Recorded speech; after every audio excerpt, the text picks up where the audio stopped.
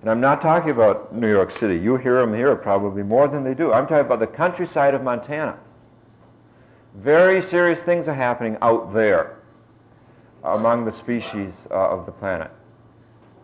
Ordinarily, it takes 2,000 years for a species to go extinct. Today, a species is going extinct 1 every 25 minutes. And when a species goes extinct, it goes extinct forever. We now know that a species is a once-in-a-universe event. There will never be another whale, another rose bush, another dogwood tree anywhere in the universe except those that we behold and those that we cherish enough to change our ways so that other generations can cherish them.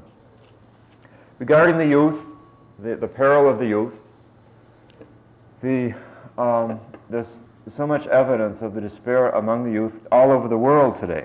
I've been doing work in Ireland and England this past summer and spring, and the amount of unemployment in the youth there is just, it's a story that goes untold. As Dorothy Sola, who teaches here at Union, the Christian theologian, says, is part and parcel of an unjust society to cover up the pain of its victims.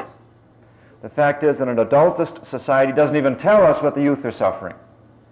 But people who are working closely with the youth as counselors or as street people, ministers, and of course parents, grandparents, are beginning to feel something very significant is happening in terms of despair versus hope.